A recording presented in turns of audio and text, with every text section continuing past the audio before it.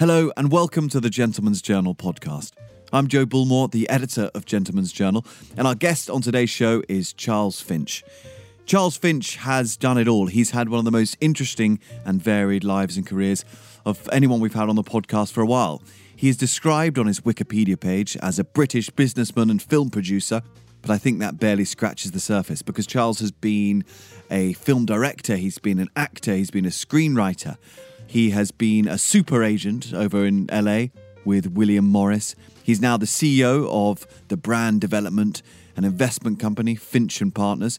He was the global chairman of Dean & DeLuca, that very lovely chain of delicatessens in New York. He set up Chuck's Restaurant, still, I think, the best branded restaurant chain, if you can call it a chain, in London, with its incredibly handsome interior, which was actually based on the interior of Charles's beloved yacht. He's the host of a very famous BAFTA party, which takes place on the night before the ceremony and is probably one of the most coveted invitations in town. And he has, and I think I can say this having been there to record this episode, perhaps one of the most interesting and best-looking offices in town. It's full of wonderful trinkets, all these beautiful photographs, stacks of books and coffee table books and letters from royalty on the wall and all these kind of souvenirs from a rather fascinating life, each of which has a great anecdote. So we started this conversation in a slightly ridiculous way by me asking Charles about these physical, very visual items around the office, which for an audio format, I think you'll agree, is a slightly bold way to kick things off. But I hope it's an interesting intro into his life and his career, and we had a very jolly conversation, so do enjoy. But before we begin, a quick word on our good friends at Luca Faloni and their famous Portofino linen shirts, which I've discovered through some pretty exhaustive research over the years are perhaps the finest linen shirts going. Yes, they come in a wonderful range of colours and handsome stripes, and I'm particularly fond of their lovely shade of capri blue, which, my mother tells me, does rather bring out the colour of my eyes. But I think it's the cut and fit and build of these shirts that really makes the difference. They've got a proper spread collar, which holds its shape very, very nicely. They're made from 100% Italian linen, which is perfectly soft, of course, but which also has a lovely durability too, so it stays crisp and sharp much longer than most linen numbers.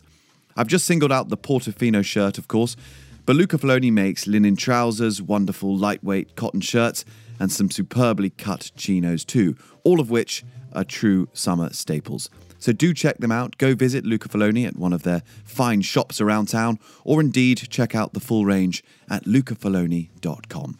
How modern.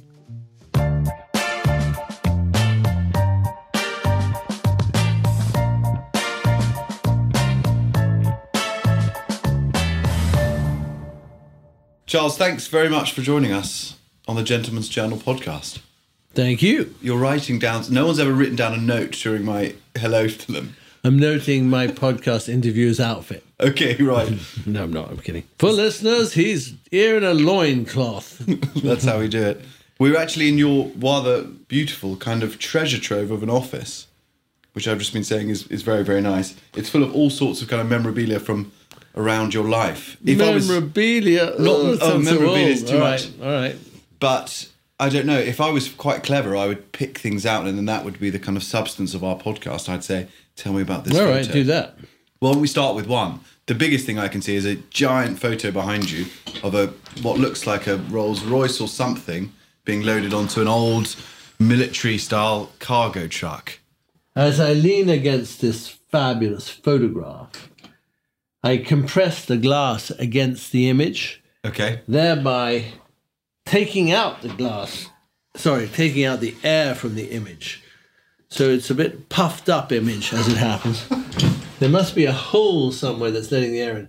This is Nick Broomfield's father, who was a wonderful photographer himself, an industrial photographer. That Nick Broomfield is the documentarian, famous documentarian who I have collaborated with for nearly 30 years. And this is his father, Morris Broomfield's car. And Morris was an amazing, a charming, wonderful man. And he used to travel all over the world with this car, getting onto an air transport. And people used to do that. They used to put their, whatever that is, Morris type of car, onto an air transport with their bicycles and stuff. And I think they're off coming back from the Sudan or going to somewhere strange like that, Africa somewhere. And it's a great picture. And his father was this great photographer. And I tell you all to go out and buy the book because it's great. All right, Maurice Broomfield. Okay. Maurice Broomfield. Yeah, and and his son Nick Broomfield, you know who he is. Yeah, of course. I hope. And is there any things with a particular kind of personal attachment to your own family or your own past? That picture there was Whitney Straight at Brooklands, who was my godfather, racing some car. Wow, okay. And then over there you have Jimmy Goldsmith by Johnny Pagozzi's pool, and Jimmy was a great, great dear friend and mentor. And above you have my boat, Gail. And that photograph there, you see framed little photograph of a wilting flower, is by the French photographer who's also close to me, called Gilles Ben-Simon. Okay. Who was the creative director of Elle magazine and ran that for a while. Wow. It sort of, if I'm going to be quite clever here, it sort of paints a picture of your wonderfully eclectic like a shrine. Career and life. A shrine, but to a very much alive person. I'd like to stress What's that picture on the table there? That one there? Turn that one. This picture here is Whitney again. That's Whitney Straight. That's winning Brooklands in his car. And then I have another, that's me and Kate Blanchett at Cannes. Okay. There was a great picture that I had, which I don't know where, somebody's stolen it. No, it's gone. All right. But it sort of tells the story of your very many hats you've worn and plates you've spun and strings you've pulled over the years. I wonder if people meet you now, they walk up here and they don't know who you are. What do you tell them you do? What do you say? I'm Charles Finch. I love Labradors and I love fishing. So that's my Labrador, black Labrador down there, passed away, Wellington. That's my Labrador there. Hudson passed away. And I love children, particularly my own daughter, Una, and Sydney. So family. So what would I say? It's confusing. Even people who've worked with me for years find it hard to put their finger on what I do. When I started being a polymath, I mean, Jay Joplin from White Cube and I had a dinner together at Harry's Bar once, many years ago when they just started Freeze. And he introduced me as a polymath, which I kind of like. So when I started being a polymath, in other words, being in the movie business and also in publishing and also building brands and then representing people for a while and then, all these different kind of things, it was really confusing in the old days. Now your generation, everybody does that. They all want to be doing 10 different things. And Tom Ford is a fashion designer and also a film director. It was unheard of when I started doing this. It was absolutely unheard of. Unless you could have a discipline people could identify you with in one sentence, you were considered a dilettante. And, I think it has been complicated in my life to be clear as to what I do. The way I look at it is that this place you're sitting in is rather like Andy Warhol's factory without quite the eccentricity, or his version is very eccentric, but not his kind of New York eccentricity. So it's a sort of collective, creative environment where movies can be made, as well as the commercial part of the business, which is representing film companies and making programming or doing events and stuff like that. So I consider myself fundamentally a film producer, a publisher, and a fisherman. Yeah. Okay.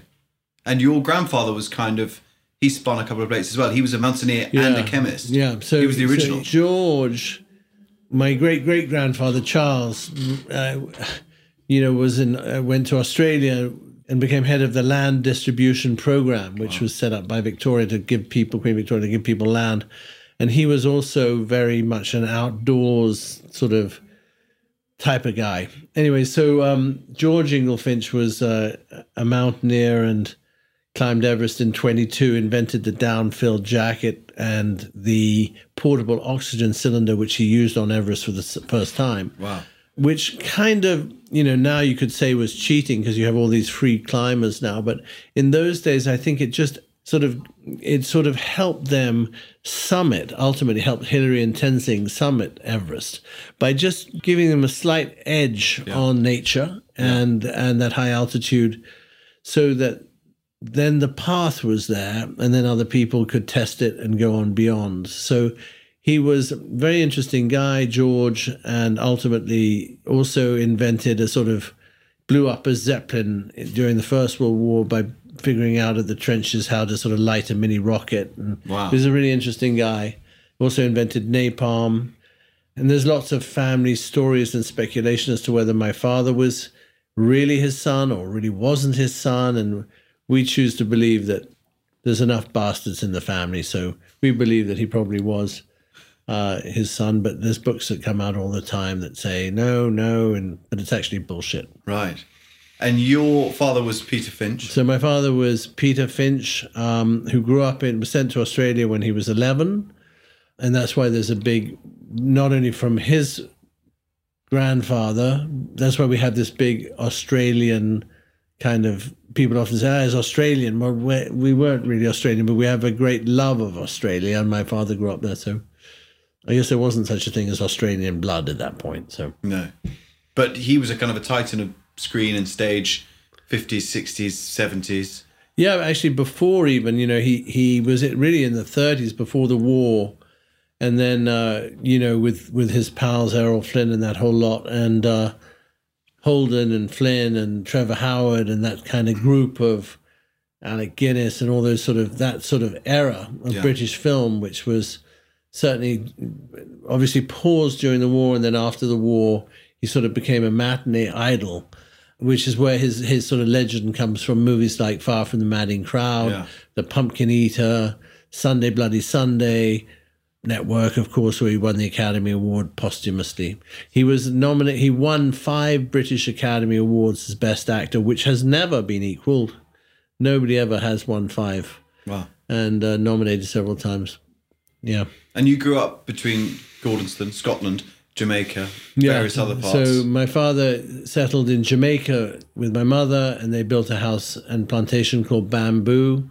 He then went on, after they divorced, to marry a Jamaican and had a plantation in Jamaica, plantation in the modern sense, before all of you get your knickers in a twist, where they grew bananas and various different things called Clifton Hall. Yeah. So it's a Caribbean kind of background. Yeah. Okay. But not an ordinary upbringing at all, by any means. Probably not. Probably not. Yeah.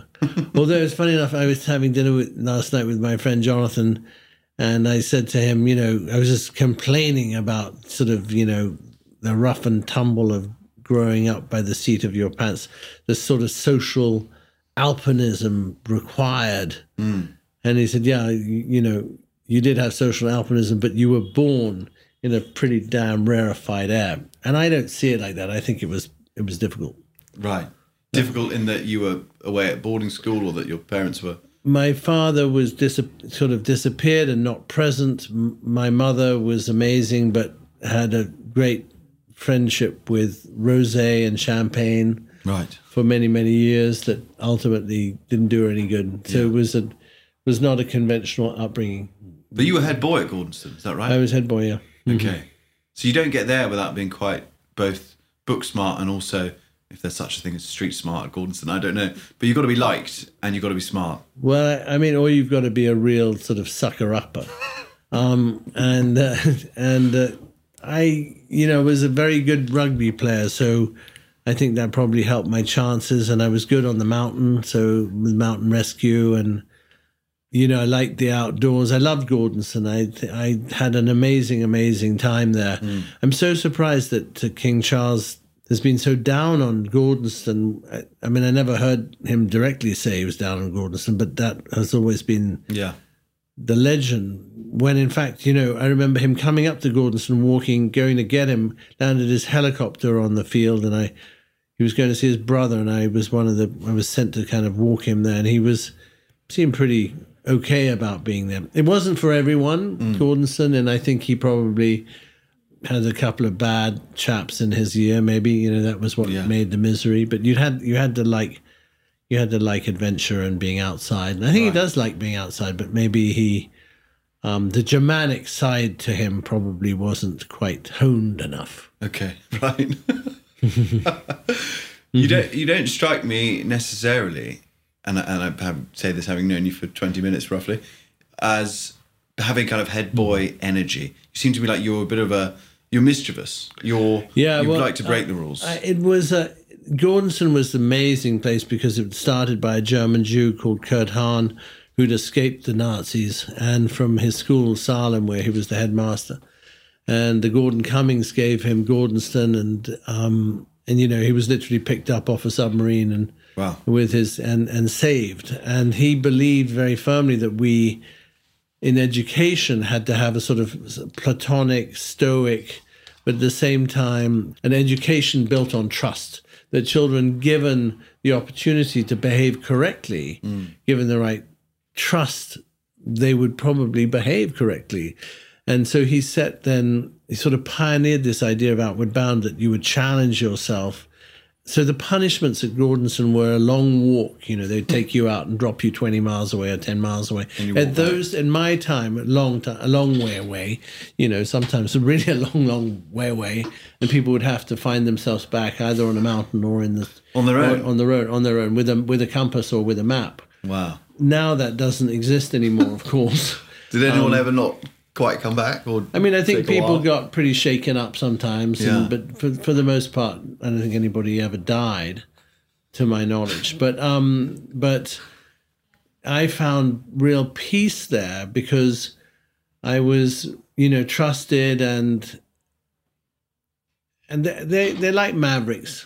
It's like they're like mavericks. It's like in the military, it's the same thing. Is that you want Archie Sterling as well as somebody who's probably different. You don't really want a maverick captain of a destroyer or a submarine. You want them to be pretty fucking, straight up with what they're doing with a boat. But in other areas, in commando or other areas, it's kind of interesting.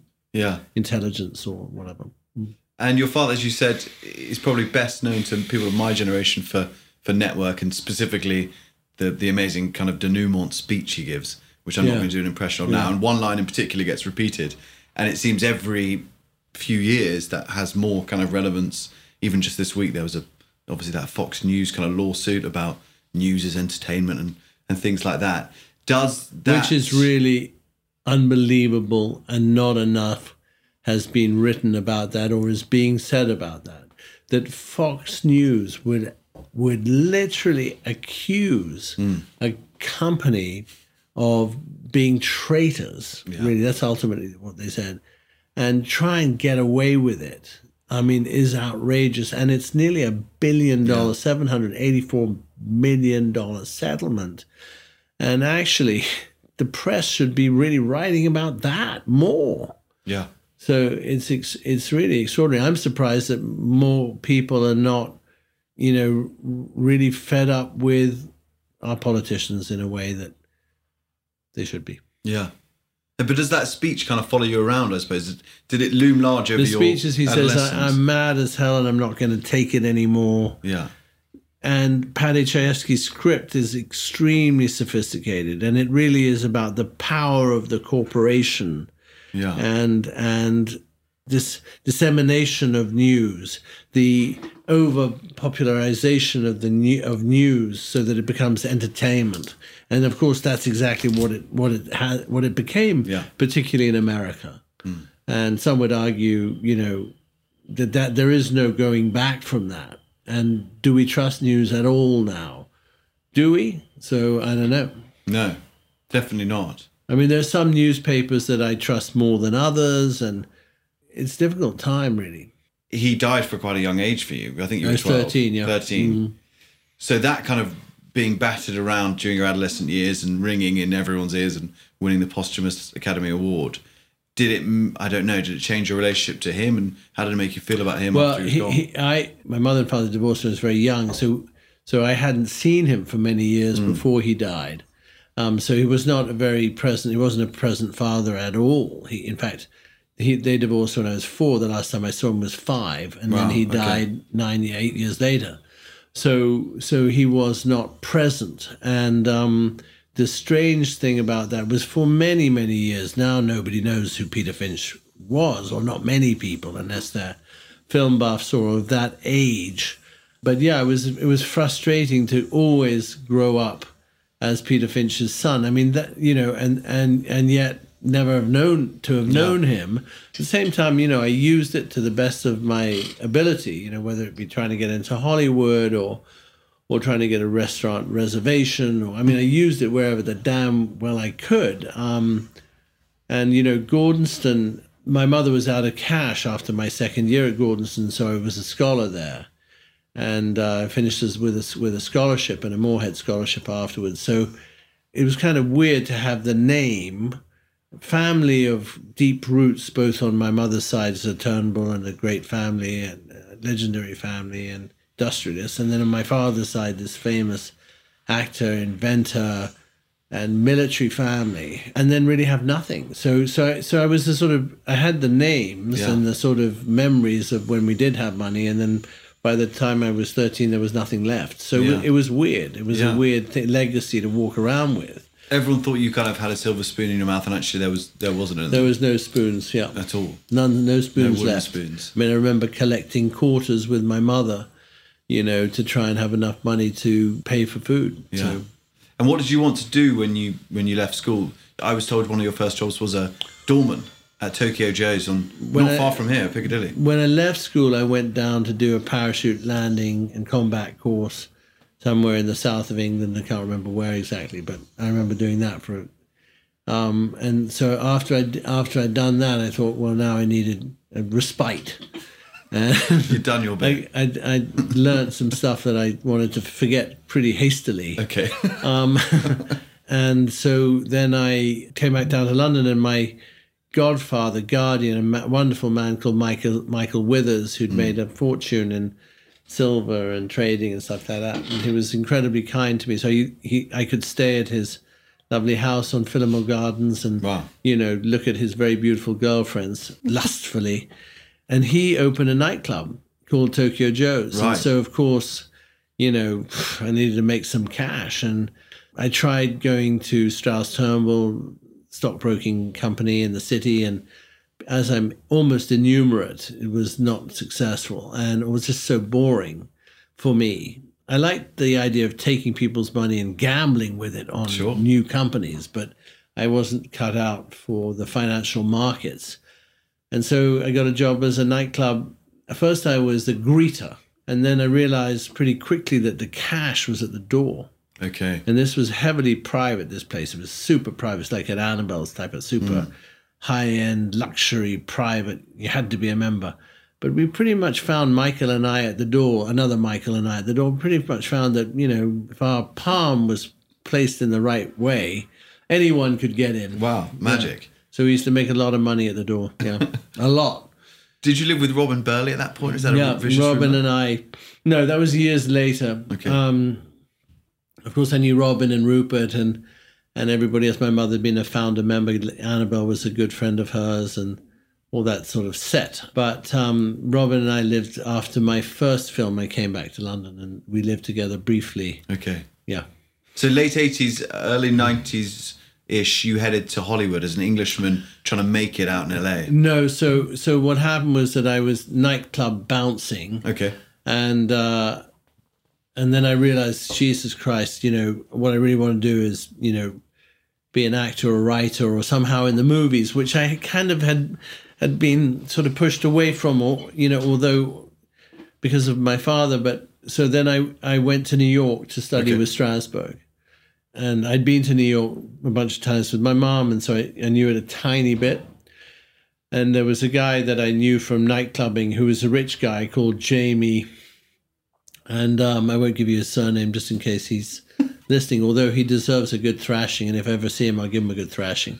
So he said to me, look, you can live in my mum's apartment on 525 Park Avenue. And they were a rich family, and they were in the banking business. And I'll give you the key. And so I made my plans around that idea that I could live in that apartment, you know, and then go and see Lee Strasberg, who I'd never met, but go and see him and try and, because I like the idea of method being sort of different and getting out of England. Okay. And it was very much you were going to be an actor at that point. I was going to be I wanted to get out and be in that world. Okay. And so I went, Freddie Laker, Air India, 90 quid to America, which at that time was really unheard of, that you could fly anywhere for 90 quid. Now, of course, it's something normal. And arrived there in the middle of a terrible thunderstorm. I'll never forget, got into a taxi. I had $300 that I'd saved up. And I went to 425 Park Avenue. That's what it was, 425 Park Avenue. And that's actually Payne Webber. It's a bank. It's an investment house, and it used to be.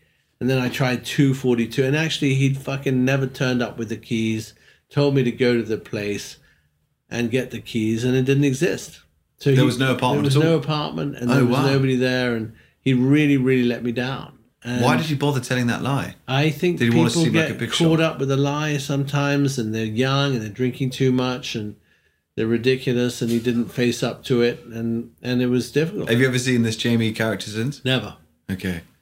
I went to the Plaza Hotel first, and I didn't have a credit card, and they looked at me like a sort of wet rat, wouldn't give me a room. And then I remembered that my mother had always talked about the Carlisle. And I turned up at the Carlisle. It was 1 o'clock in the morning, and they used to have in the Carlisle a little square sort of hole in the wall box. They didn't have the reception like they do now, but there was a little box in the wall. That was the reception.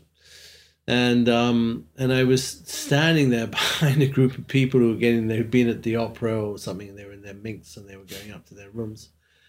And I said, look, do you have a room? And they said, man looked at me and said, no, sorry, no, it's, I got to have a reservation and a credit card, and there was no way. And a man behind me said, what is your name? A little old man, and behind me, and I said, my name is Charles Finch, and I think my grandfather used to stay here, and certainly my father and my mother, and blah, blah, blah. And he said, I'm the owner of the hotel, and we'll give you a room. Wow. And then I got a room there.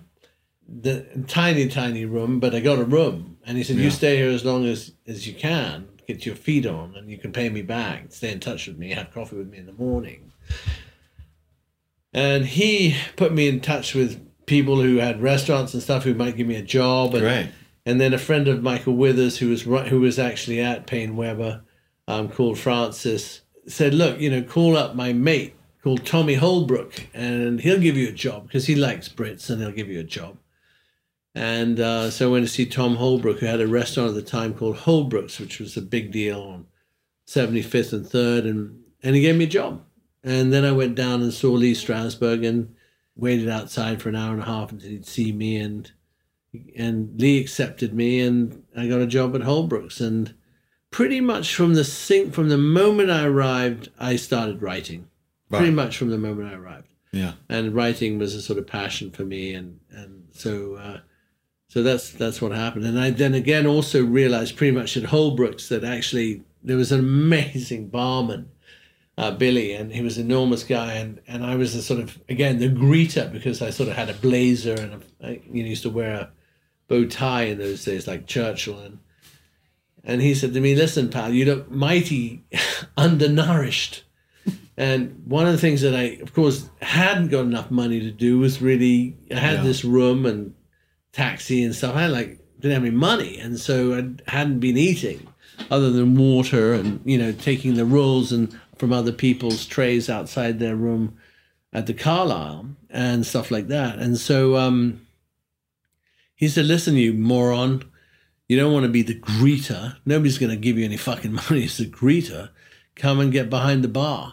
Right. Then he sort of took me under his wing, and I'd make like $300-400 a night. Tips. Yeah, tips. Amazing. And also get laid and stuff like that. And great women everywhere, and I mean everywhere. And they kind of liked the kid, I was 18, 19 years old. Yeah. 19 years old, so they liked the kid, they were like, we'll help you out and feed you. And okay. I mean, America, if you fall on the right people in America, this is incredibly welcoming. Yeah. You jumped to LA after that. Then this is a long fucking career here, but after that so I was working with Lee and studying with Lee, I should say, and of course, it was fascinating. And I don't know if I believe so much in method anymore, or I believe there is a method in performance that people can tap into, and there is emotional memory that they can use in performance. Actors can tap into that. But the whole idea of method as a way of, I'm not so sure that it's good for everyone. It didn't work for me anyway. Lee died. I was in his Tuesday class. He died, went to the funeral, carried his coffin, did all that. And I wrote a script called Wake Me When It Thunders, and somebody optioned it.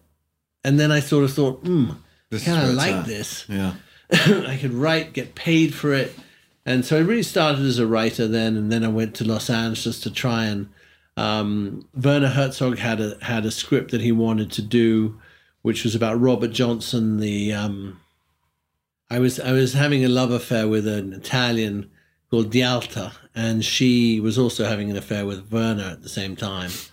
And so I think she gave me the script, or the cameraman gave me the. So I kind of took that under my arm to try and give it to a few people, and then I had written this script, so they gave me enough money, like enough $500. I'm talking, and I went to Los Angeles and to the Chateau Marmont and got a job that night, pretty much. You made your first film at 21, is that right? I was 21, yeah. 21 and 22, yeah. And did you speak to Stanley Kubrick about... So, no, many, many years later, first of all, I met in the lobby of the Chateau Marmont that evening a guy called Noel Marshall, who had made The Exorcist and was married to Tippi Hedren. Yeah. So he hired me. I have funny stories about him, which I've talked about before. I had a Volkswagen Beetle called Myrtle, which is a white Beetle convertible, and somebody stole my roof. And I went up to see Noel and Tippi and their ranch. And I got to the gate and I rang the bell, and Tippi said, "Hey, listen, welcome, but don't get out of the car. We'll come and get you." And so I drove up to the house and got to the house, and I thought, we must have big dogs and shit. And of course, literally seconds later, the biggest lion you've ever seen in your life strolled towards me with his wife, who was another big lioness, and their kids. Oh my God. I sat in this car, but I didn't have a roof. So I started honking the horn until they came and got me. So anyway, so I worked for Noel trying to put movies together, write movies. Then I got a few development deals, and I hooked up with Billy Gerber, who went on to be president of Warner Brothers. David Geffen gave us an office. I was doing it, scratching my way up the tent pole, and then I got a job for Peter Guber and John Peters, and I worked on Batman. That was Tim Burton's first Batman. I remember seeing his Frankenweenie short film, and Vision Quest with Matthew Modine, who's one of my great friends now, and a whole bunch of movies. And then I sort of thought, this is too far away from the coalface. It's too far. And I wrote a script called Priceless Beauty and went on to write, direct, and produce it. It wasn't very good, but it was an amazing experience. Yeah. And that's how I started, basically. And then from then on, I directed 2 other movies. I wrote about another 7 or 8 movies, none particularly good. I did Bad Girls with Fox, which I wrote with my mum, a big female Western, a whole bunch of movies like that. Yeah. And then the last movie I made as a director, I was so brokenhearted with the reception of the movie, which was at the Toronto Film Festival, that I said, fuck it. Yeah. I'm never doing this again. And I got a job with my agents, who happened to be William Morris. And that's Never Ever, is the film you're talking about. Never Ever, yeah. So I tried to find trace of it on the internet. There's a trailer. Good enough. The trailer's probably the best part of the movie. Okay. You starred in it, wrote it, directed it, which is ambitious at all, but you were still very young. I couldn't find anybody to be in the movie, and I just got so fed up that I put myself in it. Okay. Which, I don't know if it was such a bad idea now. Maybe now I could do it because I know more of what I'm doing, but in those days I didn't have enough experience. Right. It was too difficult to do. And to juggle all those things at once, I suppose. Yeah, I fell in love with Sandrine Bonnaire. She left me after the premiere when the reviews were bad. She'd deny that, but it's a fact. And then I became an agent, yeah. Right. I've heard you say before that was quite personally crushing for you to get those bad reviews at such a high-profile thing. I mean, I loved writing movies, making movies. Directing movies is the funnest thing I've ever done in my life. Yeah. I mean, editing a magazine like Rabbit's Foot is fabulously interesting, like directing in a way. but really directing a picture that you've written is fantastic. I mean, not only do you get to work with this collection of people, but also, you paint a story with a camera. I mean, fuck, there is no better thing than that. Right. I really loved it. So to give it up because some motherfucker at Variety, writes your performance is so flat you can land a jumbo jet on your head, something like that. It was devastating. I didn't get out of bed for 2 weeks. Really? Yeah. But, I mean, bad reviews are bad reviews. Was it financially... Did it work financially? Was it a failure on every front, or was it just I never had personally? any money. Okay. I never, ever had any money. I always lived like a king, but I never had any money. So I was used to that. But what was different here, I think, was that it was such a pure effort. If you do find the film, I think they changed the title to Circle of Passion. Okay. You don't have to watch the whole thing, but you can see it's beautifully made, and it was a real love story and an attempt to do something different. And it's just not a good film because I'm bad in it. If it had been somebody else, it would have been better. But then you get a review like that and you don't have the guidance of other people. Yeah. Because you're in it as well, people can jump on your head and say, hey, motherfucker, you shouldn't have been in that movie. And was it a kind of nepotism charge? I think you can do it because your dad was such a great actor. Did that hurt? I mean, I didn't hear that particular one, but I think it was just, Michael Cimino said something to me many years ago. He said, Charles, which is also in French Premiere magazine, you're so young that you don't know the daggers that are in your back. And I mean, I don't live by that, but it was a devastating fall to cross such a big leap from being a film director, a writer, across the river into being on the other side of everything, representing artists, was really truly a big leap that took many years to come back from. Right. Many years. You worked for William Morris, obviously the biggest, kind of most famous Hollywood agency, and the impression of a William Morris agent or any agent in Hollywood we kind of have is, I don't know, someone like Ari Goldin. Well, Ari Emanuel, who's a friend of mine from whom that's based, and I think I probably have a bit of the Brit agent, who's the other guy in it, based on me. First of all, I had amazing people I worked with who were, I'm talking about agents who taught me a hell of a lot, who really taught me a lot about business and about, so it was pretty fun, actually. And then the clients were, a blast for the most part until, Malkovich definitely was really amazing person to work with, and John Malkovich, and of course Willem Dafoe was an amazing person to work with, and Kate Blanchett and other people like that were interesting. The boys were more fun, really. But did you live that big kind of Chateau Marmont Hollywood life? Power, big deals, big cars, 100%, power and money. 100%. In fact, pretty soon in, I'd signed 90 clients pretty soon in, and realized I didn't really like it pretty quickly. And so the money was good, but the actual the money was very good, but I didn't really like it, and I realized pretty quickly I didn't want to represent individuals. Yeah. And then they sent me to Europe, and I figured out I wanted to represent brands and companies. Okay. And which is what I ultimately went on to do. And I tried to buy William Morris and do exactly what Ari has done, which is we wanted to separate out the European operation and turn it into a film studio and television studio. My young colleague Ben Silverman had already found Who Wants to Be a Millionaire and Survivor, and he'd already sold those formats into the US through the LA office. And we thought, why the fuck are we selling these formats when we could own them?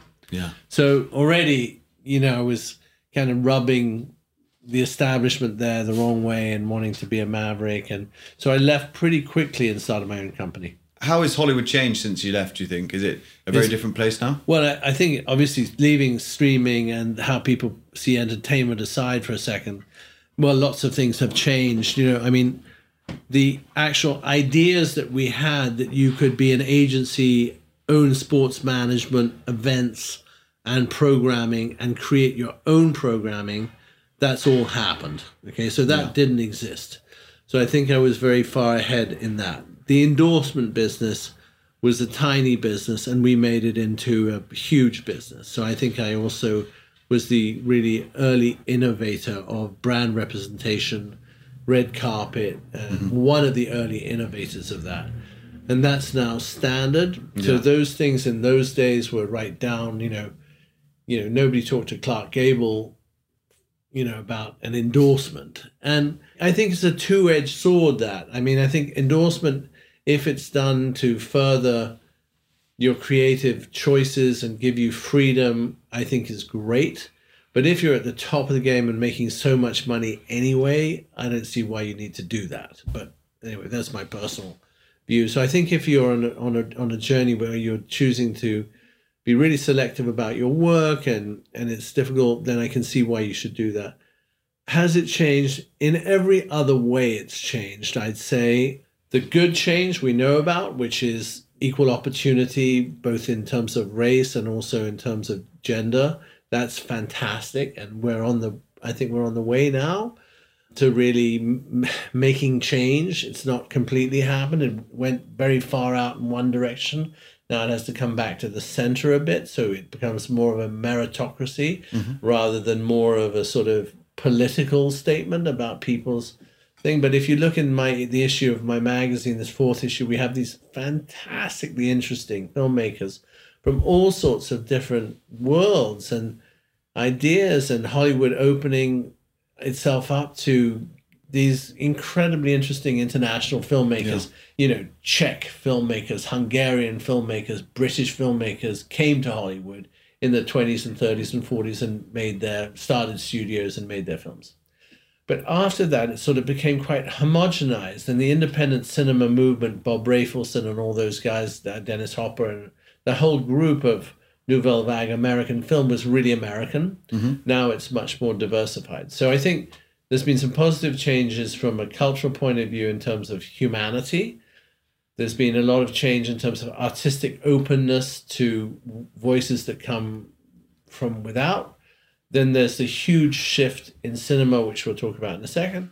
And then there is, unfortunately, the bad things. And so the bad things are, it used to be so much fun. It was so much fun. And characters like Robert Evans and my mentor in Hollywood, Al Ruddy, produced The Godfather and The Longest Yard, and he was my dear, dear friend, and is 90 years old and still alive. I mean, he used to take oxygen from a mask while smoking a fucking cigar. I mean, the first meeting I had with Bob Evans, he had a pyramid of cocaine on his desk.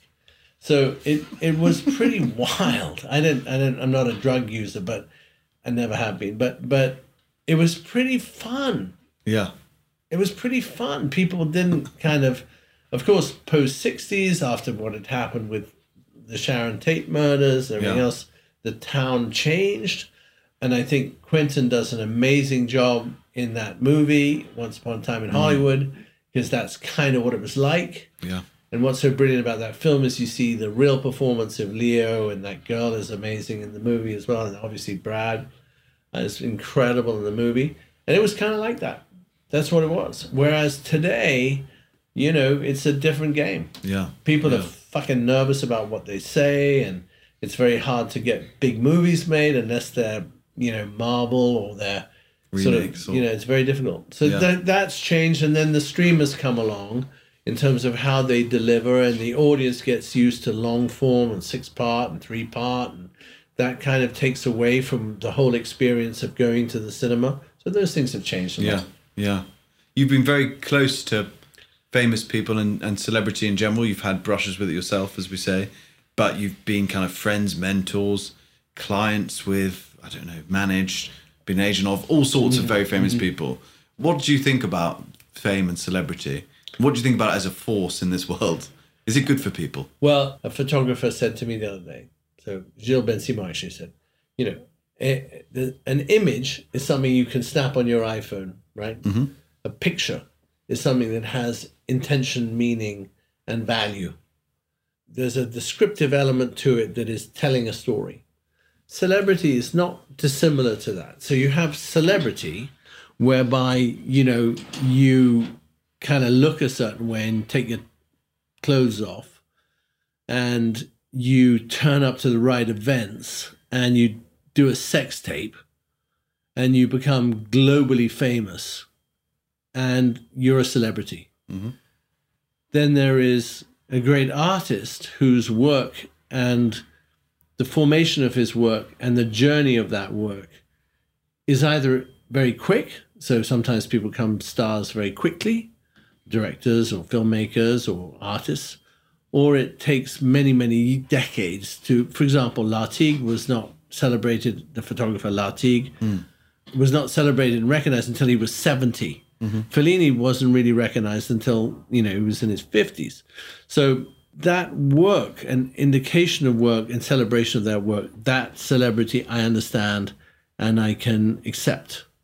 The other celebrity to me is a nonsense and is destructive, and that it's celebrated as it is on Instagram and OnlyFans and in magazines and periodicals who, celebrate the kind of moron class who got famous by being vulgar is something that is abhorrently bad for our children and for society. Right. Whereas the other part of being well known because you do things well is a different edged sword, but at least we understand why it exists. Yeah.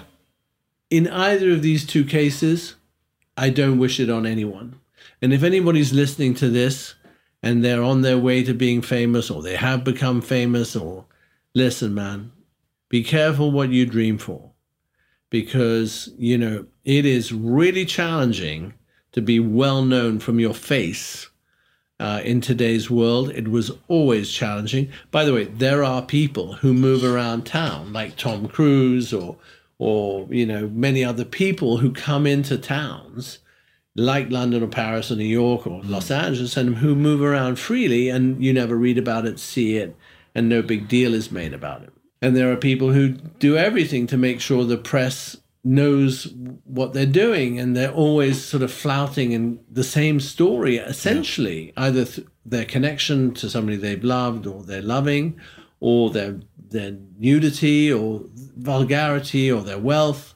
So I have no time or interest for that. And most of the great artists that I've known, by the way, who've been great, tend to like to be out of the limelight unless they're working. One of the things you're best known for on this side of the pond is your pre-BAFTA party, which has been going for maybe 25 years. I think 30 years. 30 probably, years. Yeah. I thought maybe 28 years. I mean, I have these two parties a year, pre-BAFTA and pre-Oscar.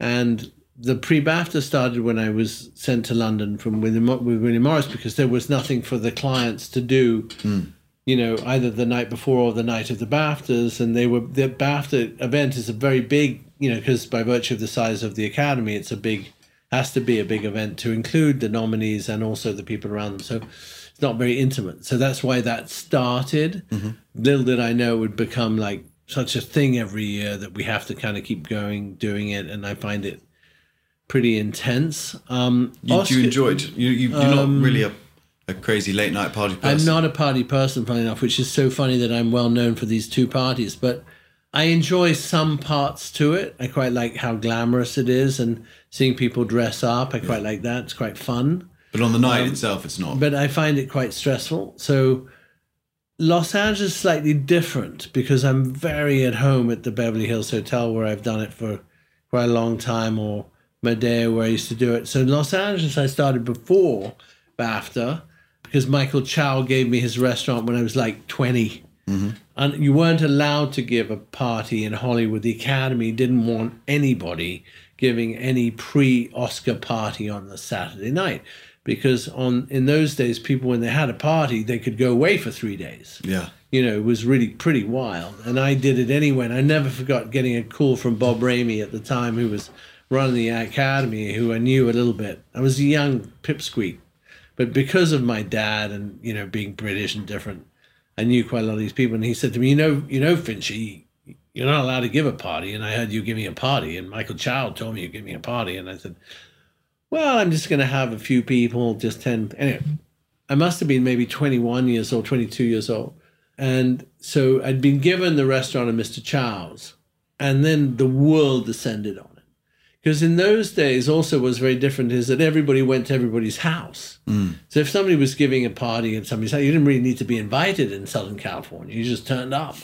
And it was all sort of safe and cool. And where's the next party? And it was very, very liberal and really fun. And so I had like 300 people turn up to Mr. Chow's, and there were like these huge fucking movie stars. Jack and Warren and all these people showed up. And I can't even remember. I mean, like really big people showed up at this party because either they wanted to see pretty girls or because they didn't have anything to do on the Saturday night. Yeah. So that's how it started. But you don't... Is this something you're going to keep doing, do you think? Swifty, Lazar kept going until he died. Yeah. And, It always surprises people, that, doesn't it? What? That they think you would be this kind of Gatsby-esque... But I guess he didn't like his parties either, actually. Well, I mean, that is something that... In fact, somebody just made... Did you know that? Or did somebody tell you that? Well, so somebody just made a picture for me, which really? is the Gatsby I didn't picture. Know that. and then circulated around okay. the party in Hollywood. So I do tend to leave quite early, and I really am a bookworm, so I leave pretty early. I don't drink so much, so different things about these two parties I like differently. So London, I like it because I've got a lot of my London friends, and I feel very safe with Robin Burley, and I did with his dad, Mark Burley at Annabelle's. And actually, Richard Herring when he bought the clubs, and Annabelle's used to let me keep on going there. But then when Robin opened, obviously one of my dearest and oldest friends, I had to deal with Robin. So I feel safe there, and I feel good, and it's kind of fine. Hollywood's a little bit different. I feel very safe in Hollywood. Okay. I feel really, really safe. I mean, I've been in Hollywood since I was 20 or 19, and my dad was there, and my mum was there, and I feel pretty safe in Hollywood, I must say. And then, of course, having been an agent, a lot of the big agents now who run the town or studio heads, I've known them pretty much all my adult life. Yeah. So I feel pretty safe. Okay. And so even if no movie stars turn up and it's just us, I'm fine with that too. So there's a real feeling. And the difference in the two parties is one is very star heavy in London, I'd say. Yeah. And the one in Hollywood is very power heavy. Okay. Have there ever been any particularly hairy moments or diva-esque behaviour or faux pas, maybe? I would say I'm pretty strong about bad behaviour. Okay. I think people know that. So, it's always, there are lots of difficult things. Funny enough, I find bigger stars behave really, really well. Tom Cruise, like if he's going to come, he's coming. Mm-hmm. And he'll come in the back door and say hello to him, would be absolutely charming. Leo, if he's going to come, he's going to be great. Ben Affleck has always, I think the bigger stars are really well behaved and charming and kind of full on.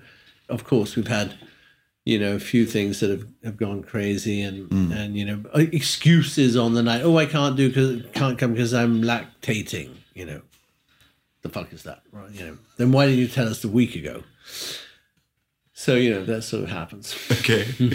There's so many other things which I wanted to ask about. You obviously the chairman at Dean and DeLuca, a very famous New York deli. And I am. I unfortunately, in my time there, the business went under in the US, but it's going to be brought back very soon. Internationally, it's continued to thrive. Yeah. I'm very interested in the food restaurants. So I started Chuck's, the food brand here. Still the best branded restaurant in town, I think. It's so timeless and handsome and beautiful. I love it. Yeah, so there's Chuck's, which was designed originally on my boat. Yeah. On the interior of my boat. And then it had a clothing line, which I'm just developing a new clothing line now.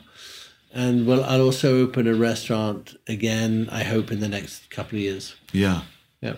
And you've obviously got Rabbit's Foot as well, as we mentioned briefly, which is a kind of a very old-fashioned, wonderfully old-fashioned magazine that covers film and culture and art. I guess old-fashioned in the sense there's a lot of writing in it, if that's what you mean. But and we don't want to do too much of that for your generation. But anyway, so we're in our 4th issue now, which is coming out. We're at 1,400 points of sale, and it's growing, and we're just I'm learning how to do it. And it's film, art, culture, and photography, and stuff like that. And I wonder if there's anything any itches you haven't scratched yet? What you've done so many different things. Where's the unfinished business for Charles Finch? Well, 2 years ago, I went back into producing movies. So we have a movie company at Columbia, which is called Standalone. I co-produced Sofia Coppola's new movie, Priscilla, which was a strange one because I don't really have a relationship with her. So it was more of I like this project. I really like the Italian producer. I like Sofia. But we have a slate of movies that we're pushing towards getting made now. Yeah.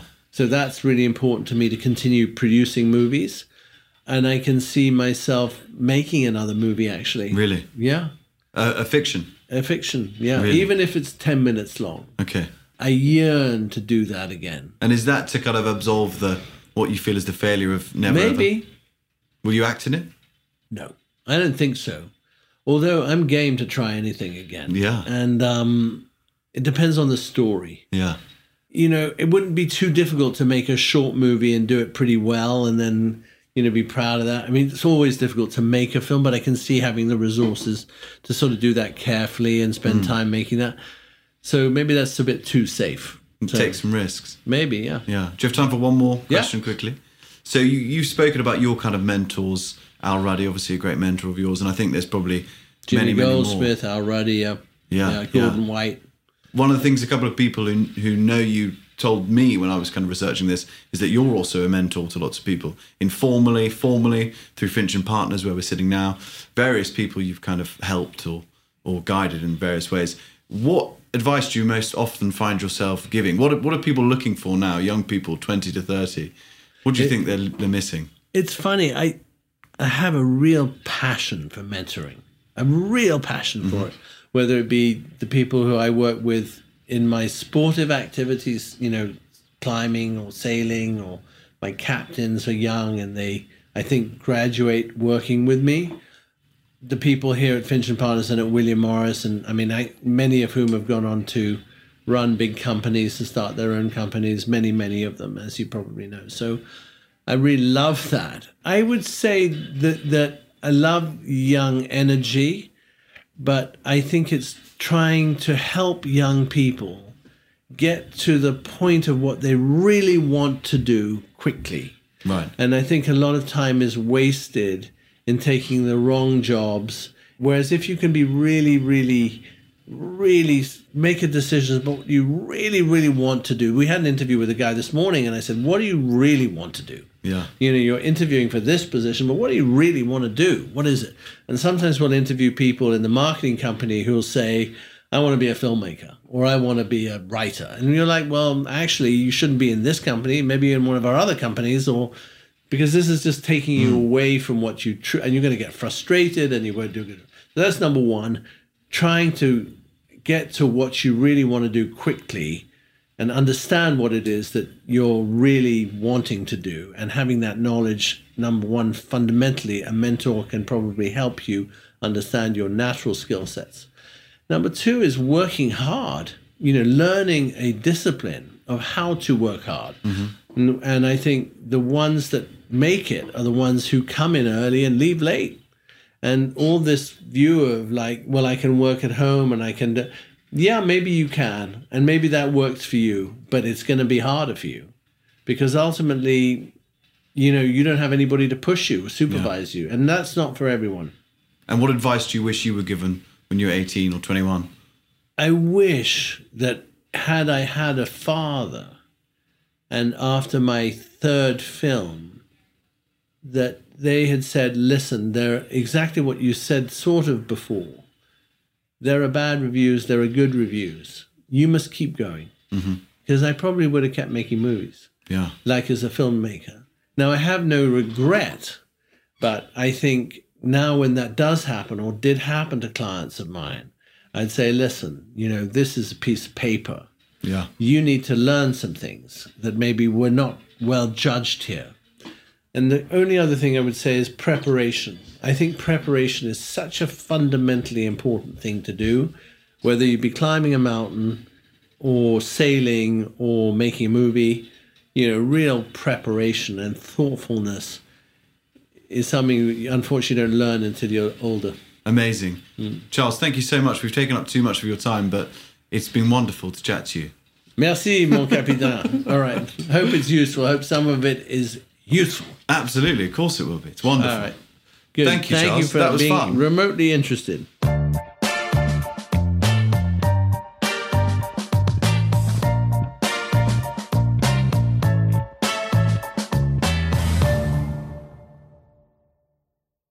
Well, if you enjoyed that episode of the Gentleman's Journal podcast, you'll almost certainly love the Gentleman's Journal magazine, the world's finest dispatch from the front line of luxury, entrepreneurship and style. In fact, lucky podcast listeners like you now get 20% off our annual subscription.